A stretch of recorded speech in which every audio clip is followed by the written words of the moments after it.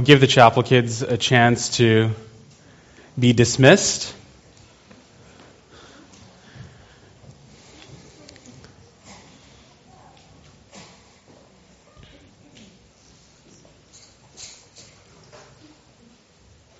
I don't know if I have any more voice after belting it out this much. That was excellent. Thank you.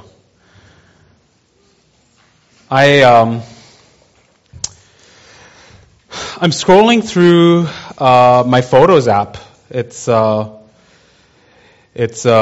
I use Google Photos, and I just realized, don't we all just love looking and sharing photos, right? Well, think about the business Instagram. It's a whole business built on just sharing photos.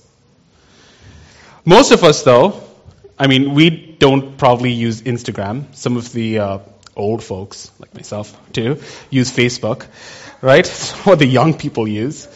But we have a lot of photos in our apps, and those are usually photos of the ones that we love. So Sinan and I, we look at Google Photos because that's where we store. They had free storage up until June. And it reminds us of the years and how things have changed. We have terabytes of photos in there. In fact, sometimes we like looking at videos because those are photos in action, right? Before we had apps, we had home videos. Pop in those VHS tapes, and some of you cool ones had Betamax, right? And you reminisce of the good old times. Sometimes we open photo albums, actual photo albums, and you look at the trips you went on. I remember when I was young, I would look at wedding photos. Our kids saw our wedding photos for the first time this year. Birthdays, newborn photos, wonderful memories that they bring to us, isn't it? However, most of us who are parents look at certain kinds of photos the most. And we look at photos of our kids. Photos of little versions of us. Photos of little versions of us. You might be able to understand this too if you don't have kids. Photos of little humans that look like people we know. And videos, they tell us that a lot of our quirks and our characteristics have been combined and recombined in different bodies at various degrees. Right?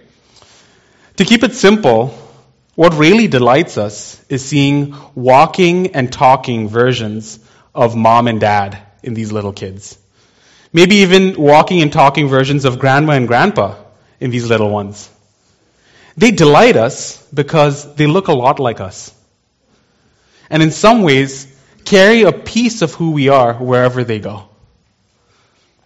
We had considered Ephesians chapter 2, and we looked at how God took people that were dead in sins and trespasses and made us alive and made us part of His family. Yet, we know that a lot of our lives, the videos, if I could call them that, don't often look a whole lot like they belong in the family of God, right? In God's family photo album. If the Lord were to have a photo app, just imagine with me, whose picture or video would He be looking at? Which ones would He want to keep looking at? And we all know that the only one that delights the Father is God the Son, the one who looks just like Him. The one whose life is the video that God loves to look at over and over repeatedly, if I could use the metaphor. So as those that are part of God's family, how can we as individuals and as a community look more like Jesus Christ? Because it's His photos and videos that God delights in, isn't it? How does this family photo, the family photo of Westmount Bible Chapel, look a lot more like Jesus Christ, the one that delights God? And so today's sermon is titled Picture Perfect. And we're going to open up God's Word to answer that question. Turn with me to Ephesians chapter 3, verse 14 to 21. We're going to find out how each one of us, and together as God's family, here on Clonsilla Avenue, can look more like the image, the photo that God loves, His Son, our Lord Jesus Christ. We're going to have 3 simple points. The first one is conformity. The second one is love. And the third, glory. 3 simple points. Conformity, love, glory, and then how we can apply this text. All right? So a quick recap. I don't speak often here, so some of you might not have heard Ephesians 1 and Ephesians 2. We're already in the middle of the book. So we've been considering God's grand plan in Ephesians chapter 1. In chapter 1, we see that God is to be praised because He has a grand plan to set all things in right relation to Jesus Christ. This includes everything that is seen and unseen. Paul uses the phrase, in heaven and on earth. And what he means is that God is putting in order every angel and every demon, every planet and every pumpkin, every asteroid and every amoeba, and every human being in their rightful place under Christ. Everything will end up exactly as God designed, and to that end, every molecule is in motion towards God's grand plan. Christ will be ruler over all, and everything will have its due place under Christ. And guess what? The church is ground zero for this cosmic movement. And God has done this by uniting the church with Christ and has declared to every resistance and every stronghold that has set itself up against God that there's no stopping this plan. They can look at the church to see the plan of God at work. So these principalities, powers, rulers, and authorities, spiritual forces that resist submission to Christ, will see God's glory made manifest in the world through the church. This also implies that those of us in this audience that are not under the lordship of Christ will also witness this, and you're witnessing it right now on Clonsilla Avenue at Westmont Bible Chapel. This gathering is your view, your front row seat to God's declaration of His glorious plan. In chapter 2, Paul describes God's rich grace and mercy exercised toward us sinners.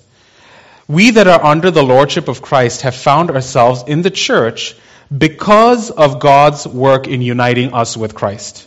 And therefore Christ's death, His burial, His resurrection, and His ascension are as though you and I died, were buried, rose from the dead, and now sit in His presence, in God's presence in heaven.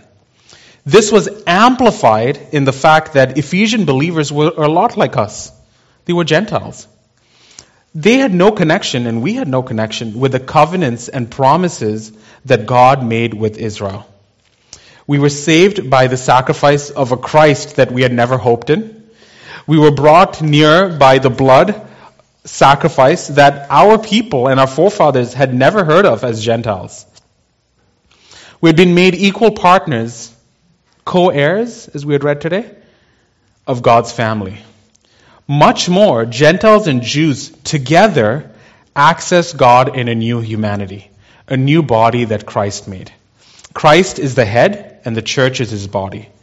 On top of that, Paul used the metaphor of bricks being shaped together, being fit together to be built into a temple. We are bricks being fit together to be built into a temple. And God chooses to live here through His Holy Spirit.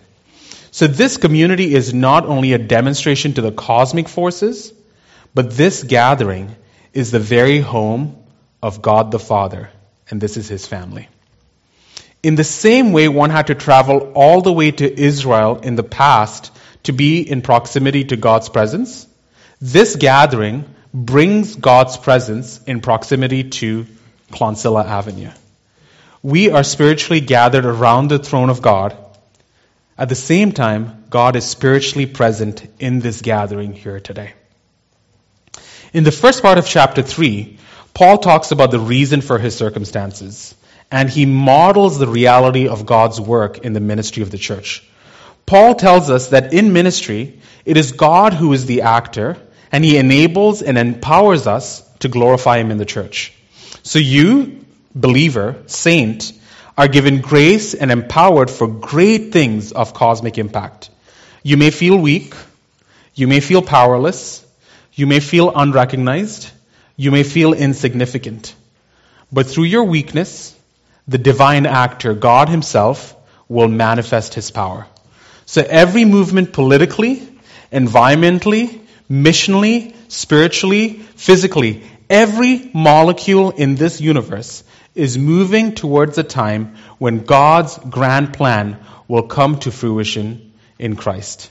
And in this movement, God applies His grace to each and every believer in the church as we fulfill His role, we fulfill our role in His plan.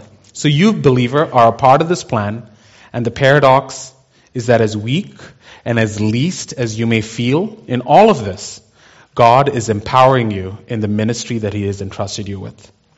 Paul continues in chapter 3 to describe the prayer that he has for his audience. That's what we're going to look at today. For his audience in the local church at Ephesus. Remember, this is Paul's prayer, but also every word is inspired by God. So this is also God telling us what He's doing. It's not just a prayer, but God telling us what He's doing.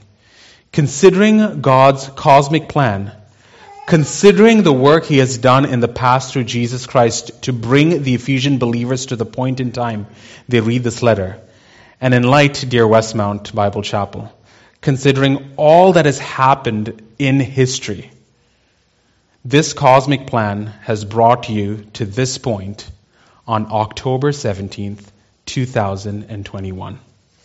So let us consider the first point, conformity. Let's read Ephesians 3, verse 14 to 16. For this reason, I bow my knees before the Father, from whom every family in heaven and on earth is named, that according to the riches of His glory, He may grant you to be strengthened with power through His Spirit in your inner being. Paul continues here and uses the same words from verse 1. If chapter 3, verse 1, you see the phrase, for this reason. So he digresses and he comes back and he says, for this reason. So he's describing his prayer because of God's great work in chapter 1 and 2. This reason is chapter 1 and chapter 2. He prays this prayer because the church is the temple of God. He prays this prayer because the church is the household of God. He prays this prayer because God graciously saved these believers from the domain or the dominion of the prince of the power of the air. He prays this because God's purpose and plan of creating one new humanity in Christ, this prayer is none other than a response and reaction to God's sovereign work to reconcile all things under Christ, His Son, Jesus Christ. This is profound because everything we think, everything we do, everything we say, even our prayers, are all a response to God's sovereign work. And this sovereignty is what gives Paul's intercession the weight that it has. So what is Paul interceding for over here? Paul's first petition is that the Father grants power. So he's already prayed in previous chapters that the believers' hearts would be illuminated with the knowledge of God. But Paul's petition is much more direct. He prays that God the Father would strengthen them inwardly through His Spirit. Why would they need to be strengthened? Paul had just told them that His chains and His suffering was not for their discouragement. So these believers need to be strengthened by the power of God. Note, there's a passive voice, to be strengthened. They're not to strengthen themselves or be strong by themselves. This is the power of God. This is so that they won't be discouraged by the sufferings of Paul the Apostle, much more that their reaction to his personal suffering would also not lead to discouragement. The strength that these believers need to be the household of God, to be the family of God, to be the church of God, to be the ministers of God in suffering, is a strength and power that is granted by the Father. Now note the words that God gave Paul to use. According to the riches of his glory. Do you see that? According to the riches of his glory. It doesn't say out of the riches of his glory. God isn't going to grant power out of the riches of his glory.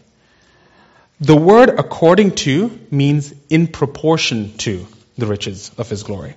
When I started working my first full-time job, I continued to live in the same residence I had lived in when I was a college student. I lived on the same budget, and I ate the same food, pizza. Right? When we got married, our household, Sinan and I got married, our household income changed because 2 jobs, right? So we moved into a nice condo. We bought nice furniture. We bought a car. I wasn't going to take Mississauga Transit anymore, right? So when our careers grew and we made more money, we were able to buy a house, get nicer things for the house, and make more trips to see people and places. We then had our oldest, Zoe, and we were back to 1 job, 1 income, and our lifestyle shrank. Much more than when we moved to Dallas, we had to pay tuition for seminary. So our best days were a hole-in-the-wall restaurant in Dallas. We can't even remember eating in any nice spot, even though I had a job and I had a paycheck. Why? Because we lived according to the disposable income that was available. According to doesn't always mean from.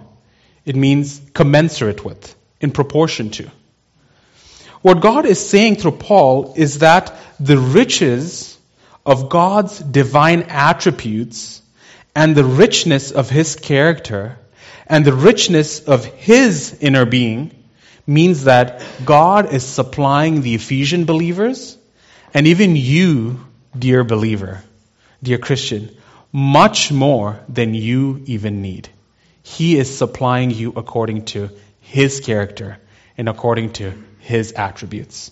He is spoiling you with strength in your inner being to do what you need in response to God's sovereign work in the universe.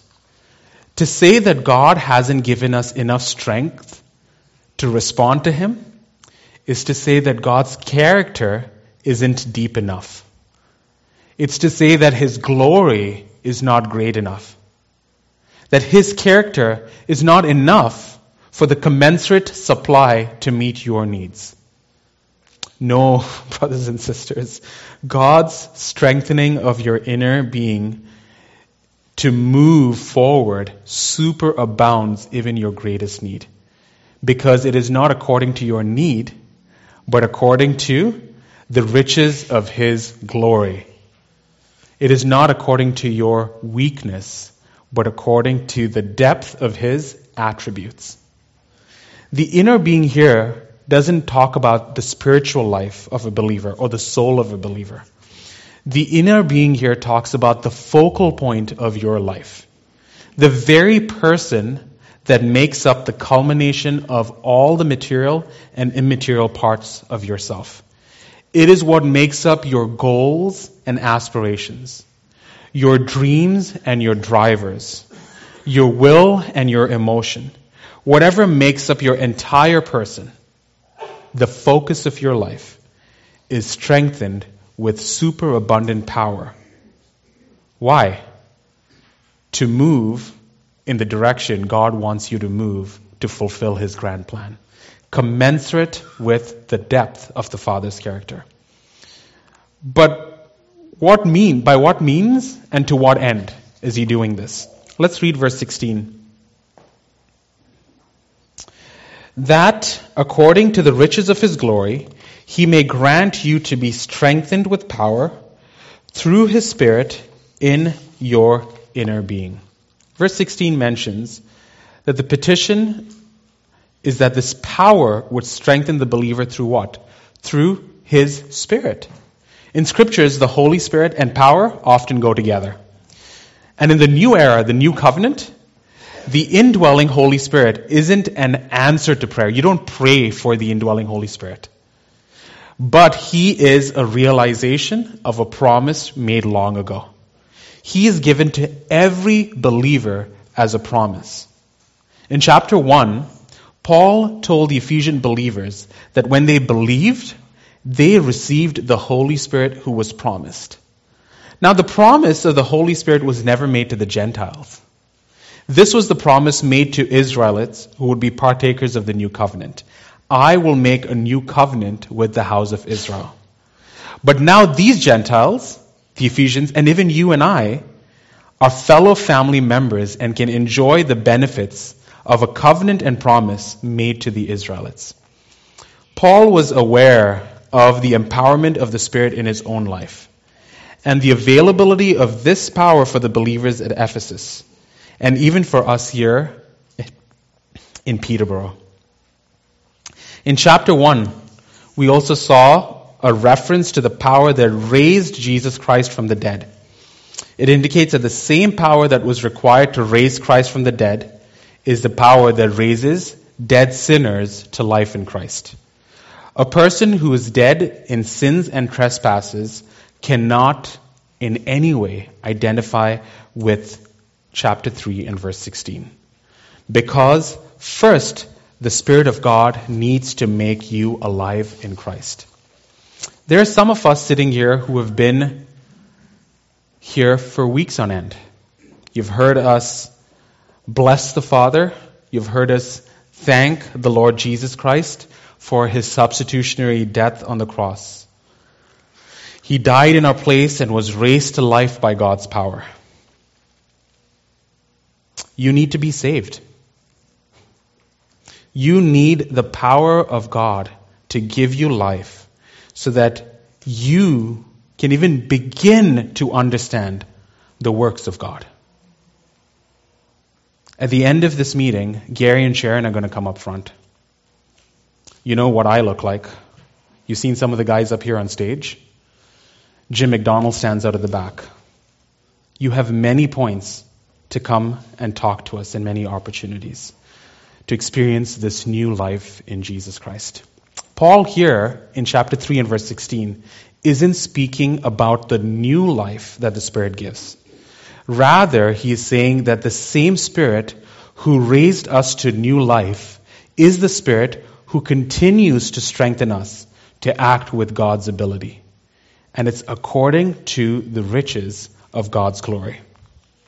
This, of course, is only available to those who have heard the gospel, responded positively to it, and have received the Holy Spirit as a result. Let's turn to verse 17. To what end? The indwelling of Christ. So that Christ may dwell in your hearts through faith. In the first part of 17, our Bibles say, so that Christ may dwell in your hearts through faith. So it looks like this is the end goal of the strengthening, right?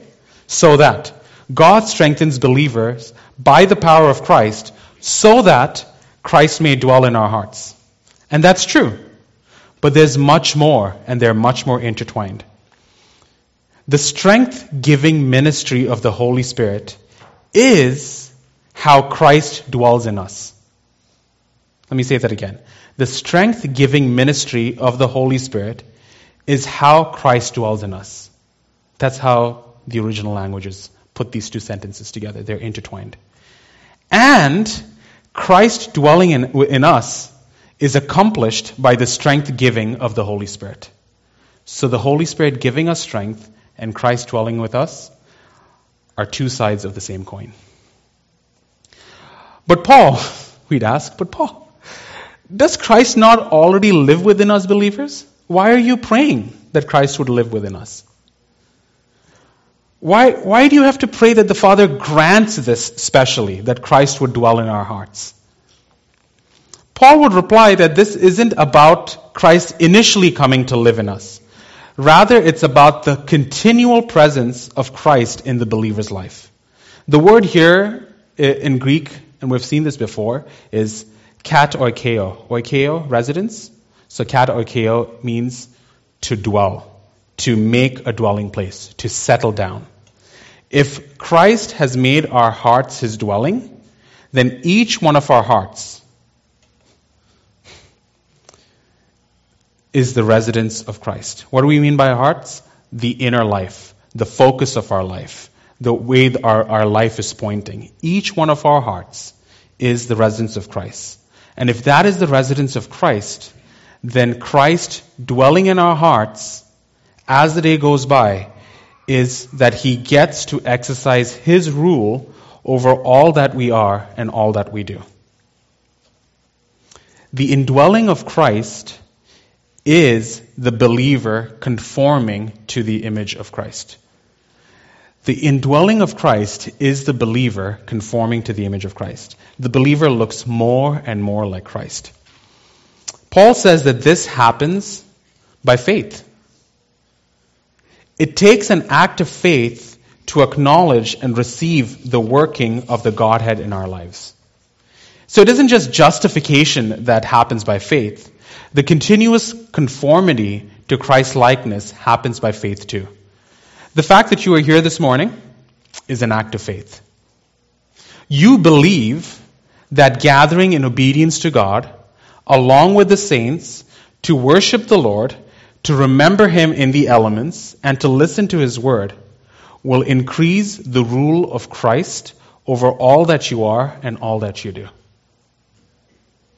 This is exactly the purpose of the Father for the church, that the church conforms to the image of Jesus Christ. And to that end, the triune God, the Father, the Holy Spirit, and the Son, is empowering you with strength according to the riches of His glory.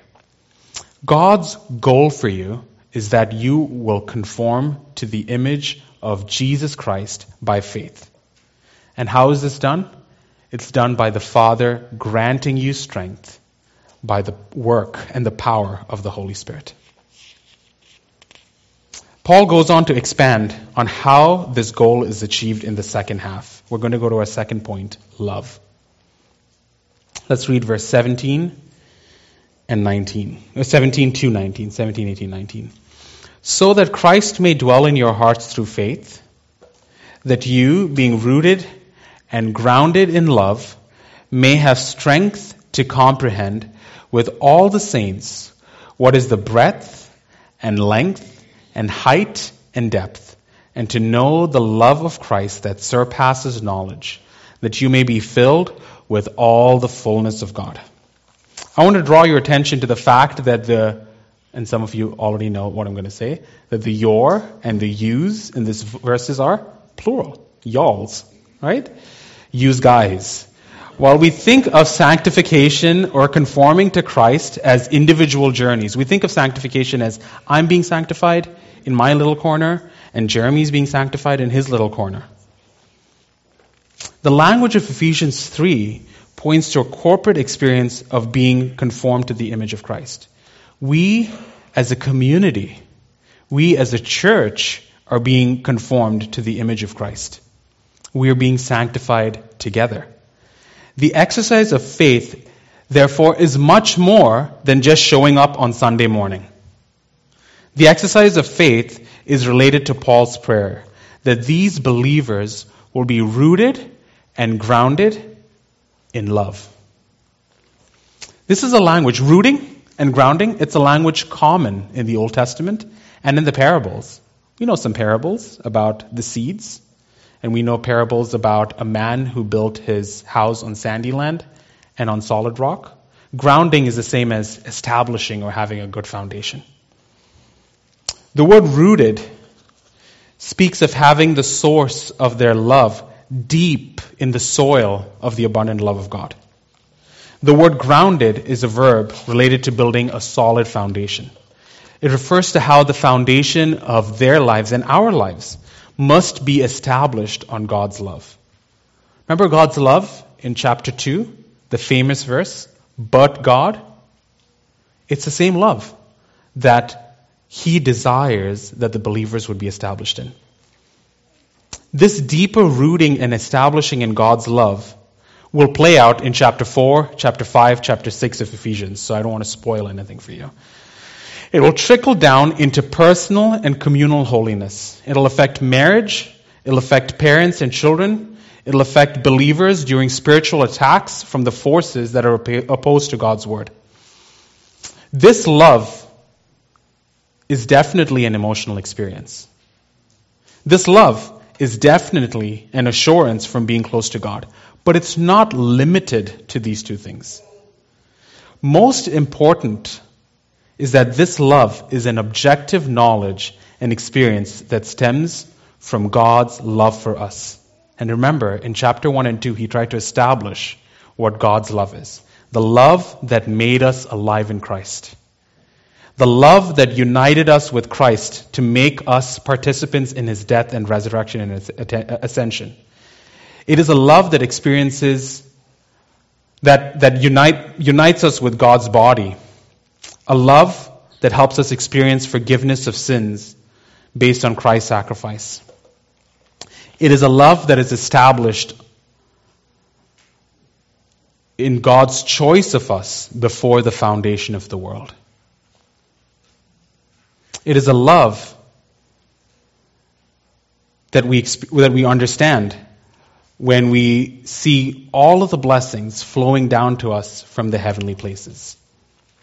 And Paul's prayer is that this love of God nourishes and establishes that the love that we have in being conformed to Christ's likeness.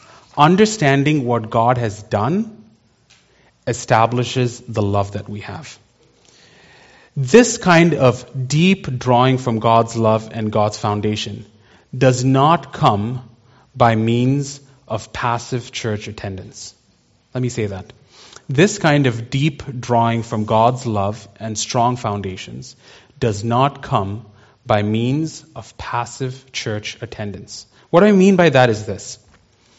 Love takes root in the knowledge of what God has done and also in the knowledge of what he continues to do for you.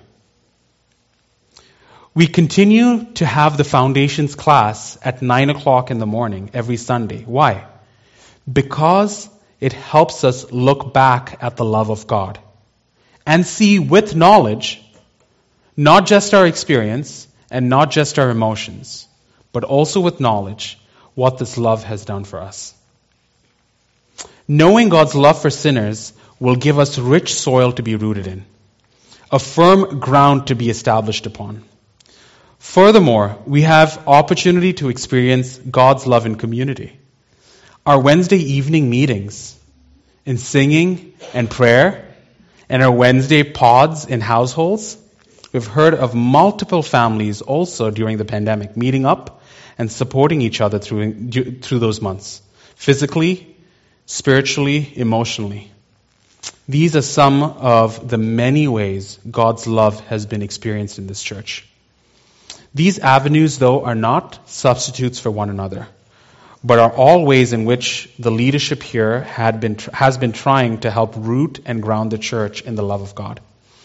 This isn't just experience or knowledge that will help you, by the way. Having the experience and having the knowledge alone is not good enough. Paul prays for something else. He prays for strength to comprehend and grasp the boundless love of Christ. The continuous conformity to Christ gives us the strength to understand, not alone, not in isolation, definitely not on Zoom, but in community. The strength not only helps us grasp and understand the love of Christ as a church, but it also continues to conform us to the character of Christ. This love is boundless. So we need to be strengthened from God, according to his riches, to comprehend and grasp this boundless love. One that surpasses knowledge. This is the kind of love that blows our paradigms away. On this Wednesday that just passed, we've been studying about the fear of Yahweh, the fear of the Lord. So Tyler mentioned that the more familiar we are with something, the less frightening it becomes. Right? The less afraid we are of it. But with the Lord, the more we know him, the more we fear him. In the same way, analogous to that, as God strengthens his people to grasp or comprehend the love of Christ, the more it surpasses knowledge. Let me say that again. The more God strengthens his people to grasp or comprehend the love of Christ, the more it surpasses knowledge. It gets bigger the more you get to know it. Now, I don't want you to think that it's the out card with regards to knowledge. Why should I even try and understand and grasp the love of God if it's incomprehensible? What's the point? Can't I just do what I'm doing right now? Paul's prayer, though, is that as we continue to conform to the image of Christ, we would continue to be strengthened as a community, as a church, to continue to comprehend the love of Christ, a love that surpasses all knowledge.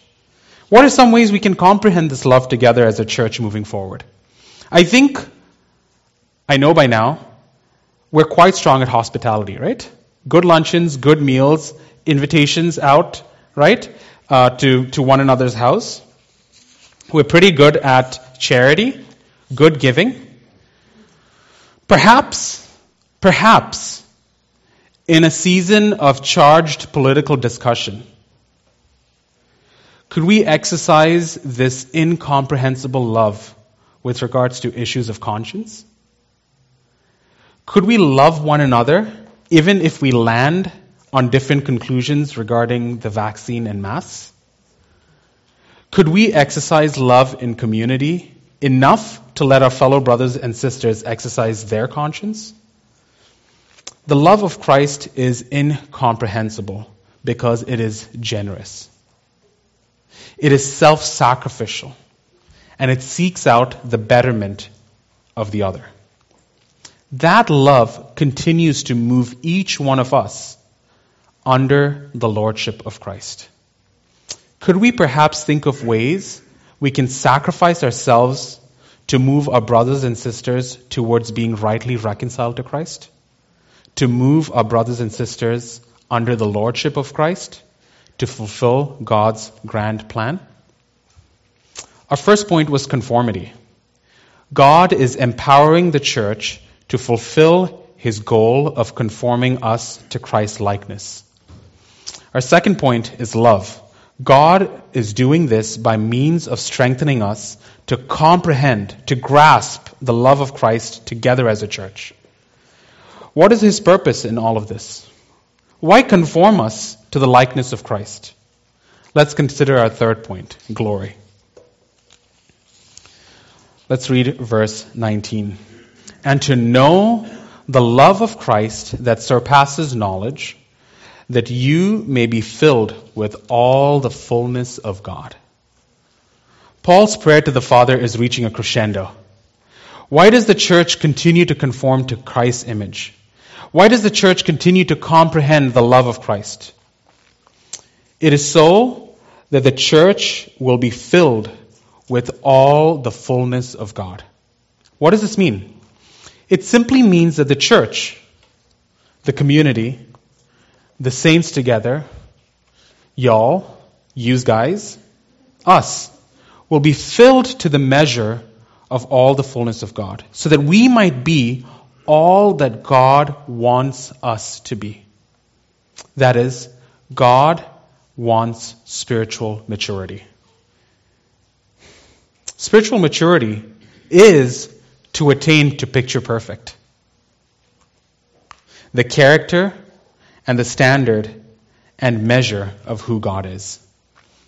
The kind of photo that God loves to look at because the image looks just like him. Since this passage is on the heels of the church as a temple, this phrase is closely related to the glory of God filling the tabernacle and Solomon's temple, if you remember those passages in the Old Testament. Paul's prayer and desire for the spiritual maturity of believers in the church is his prayer and desire that the glory of God would fill this temple. It is his desire that we would enjoy the blessings of God's presence in our midst, and that his fame and his holiness would be carried into the world from our midst. God's glory is radiated in the earth when humans are made perfect in His image. Do you remember Genesis 1? God's glory is not created in us. We don't have any glory of our own emanating. But as we conform to the image of Jesus Christ, God's glory is acknowledged and reflected in His picture-perfect image bearers in this world. This acquisition of a people and God's name being glorified by these people, us, leads to more glory. In a prior dispensation, people had to travel to Israel to inquire of the Lord and to see His dwelling place, right? But in this time, the dwelling of the Lord is where? In this church, on Clonsilla Avenue, when God's people gather together. So may no one ever come to Westmount Bible Chapel and leave without being impacted and affected by the glory of God as we continue to be filled with all His fullness. Paul will talk about the fullness of Christ later on, and he's even going to be talking about being filled with the Spirit in later chapters. But that's for another time. Verse 20 and 21. Now to Him who is able to do far more abundantly than all that we ask or think, according to the power at work within us, to Him be glory in the church and in Christ Jesus throughout all generations, forever and ever. Amen. The discussion of God's glory in the church naturally leads to doxology in verses 20 and 21. We might not realize it, but these two verses actually close out a major passage. Do you remember Ephesians 1:3 when he says, "Blessed be God and Father of our Lord Jesus Christ"? These two verses close that entire discussion out. He declares that God the Father is to be blessed. And the glory of God is now, in this verse, to be seen where? In the church. More so, also in the temple building work of the church. Do you remember the song we just sang, "Speak, O Lord"? It talked about how we continue to build God's temple. Because God's glory isn't just a static thing.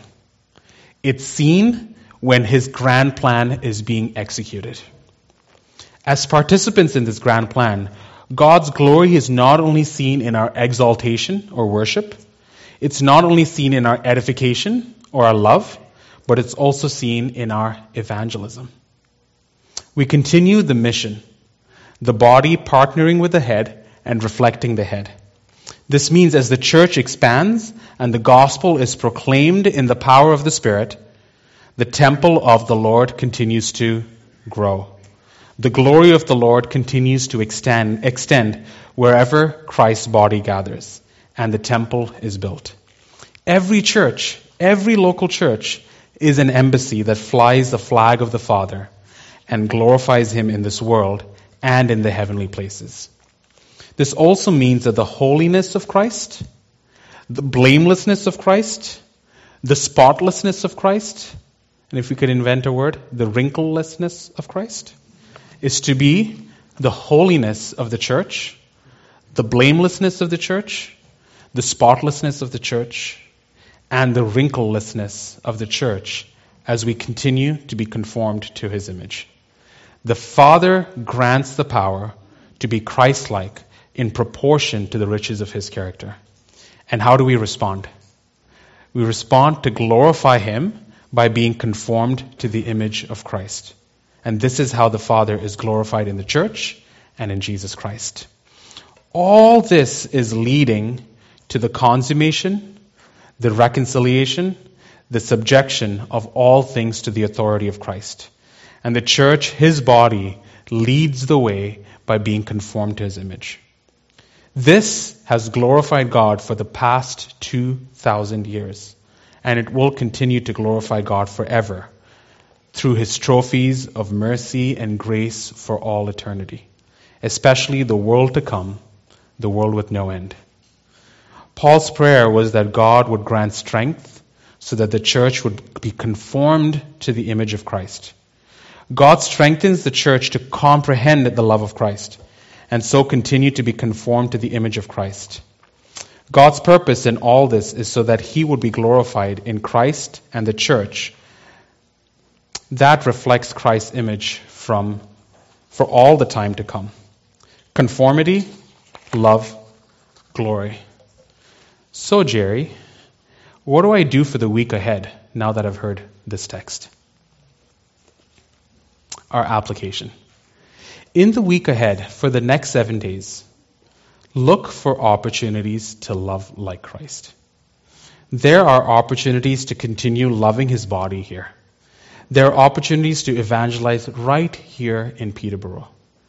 Comprehending the love of Christ as a community self-sacrificially will move us forward in establishing Christ's rule in our inner being,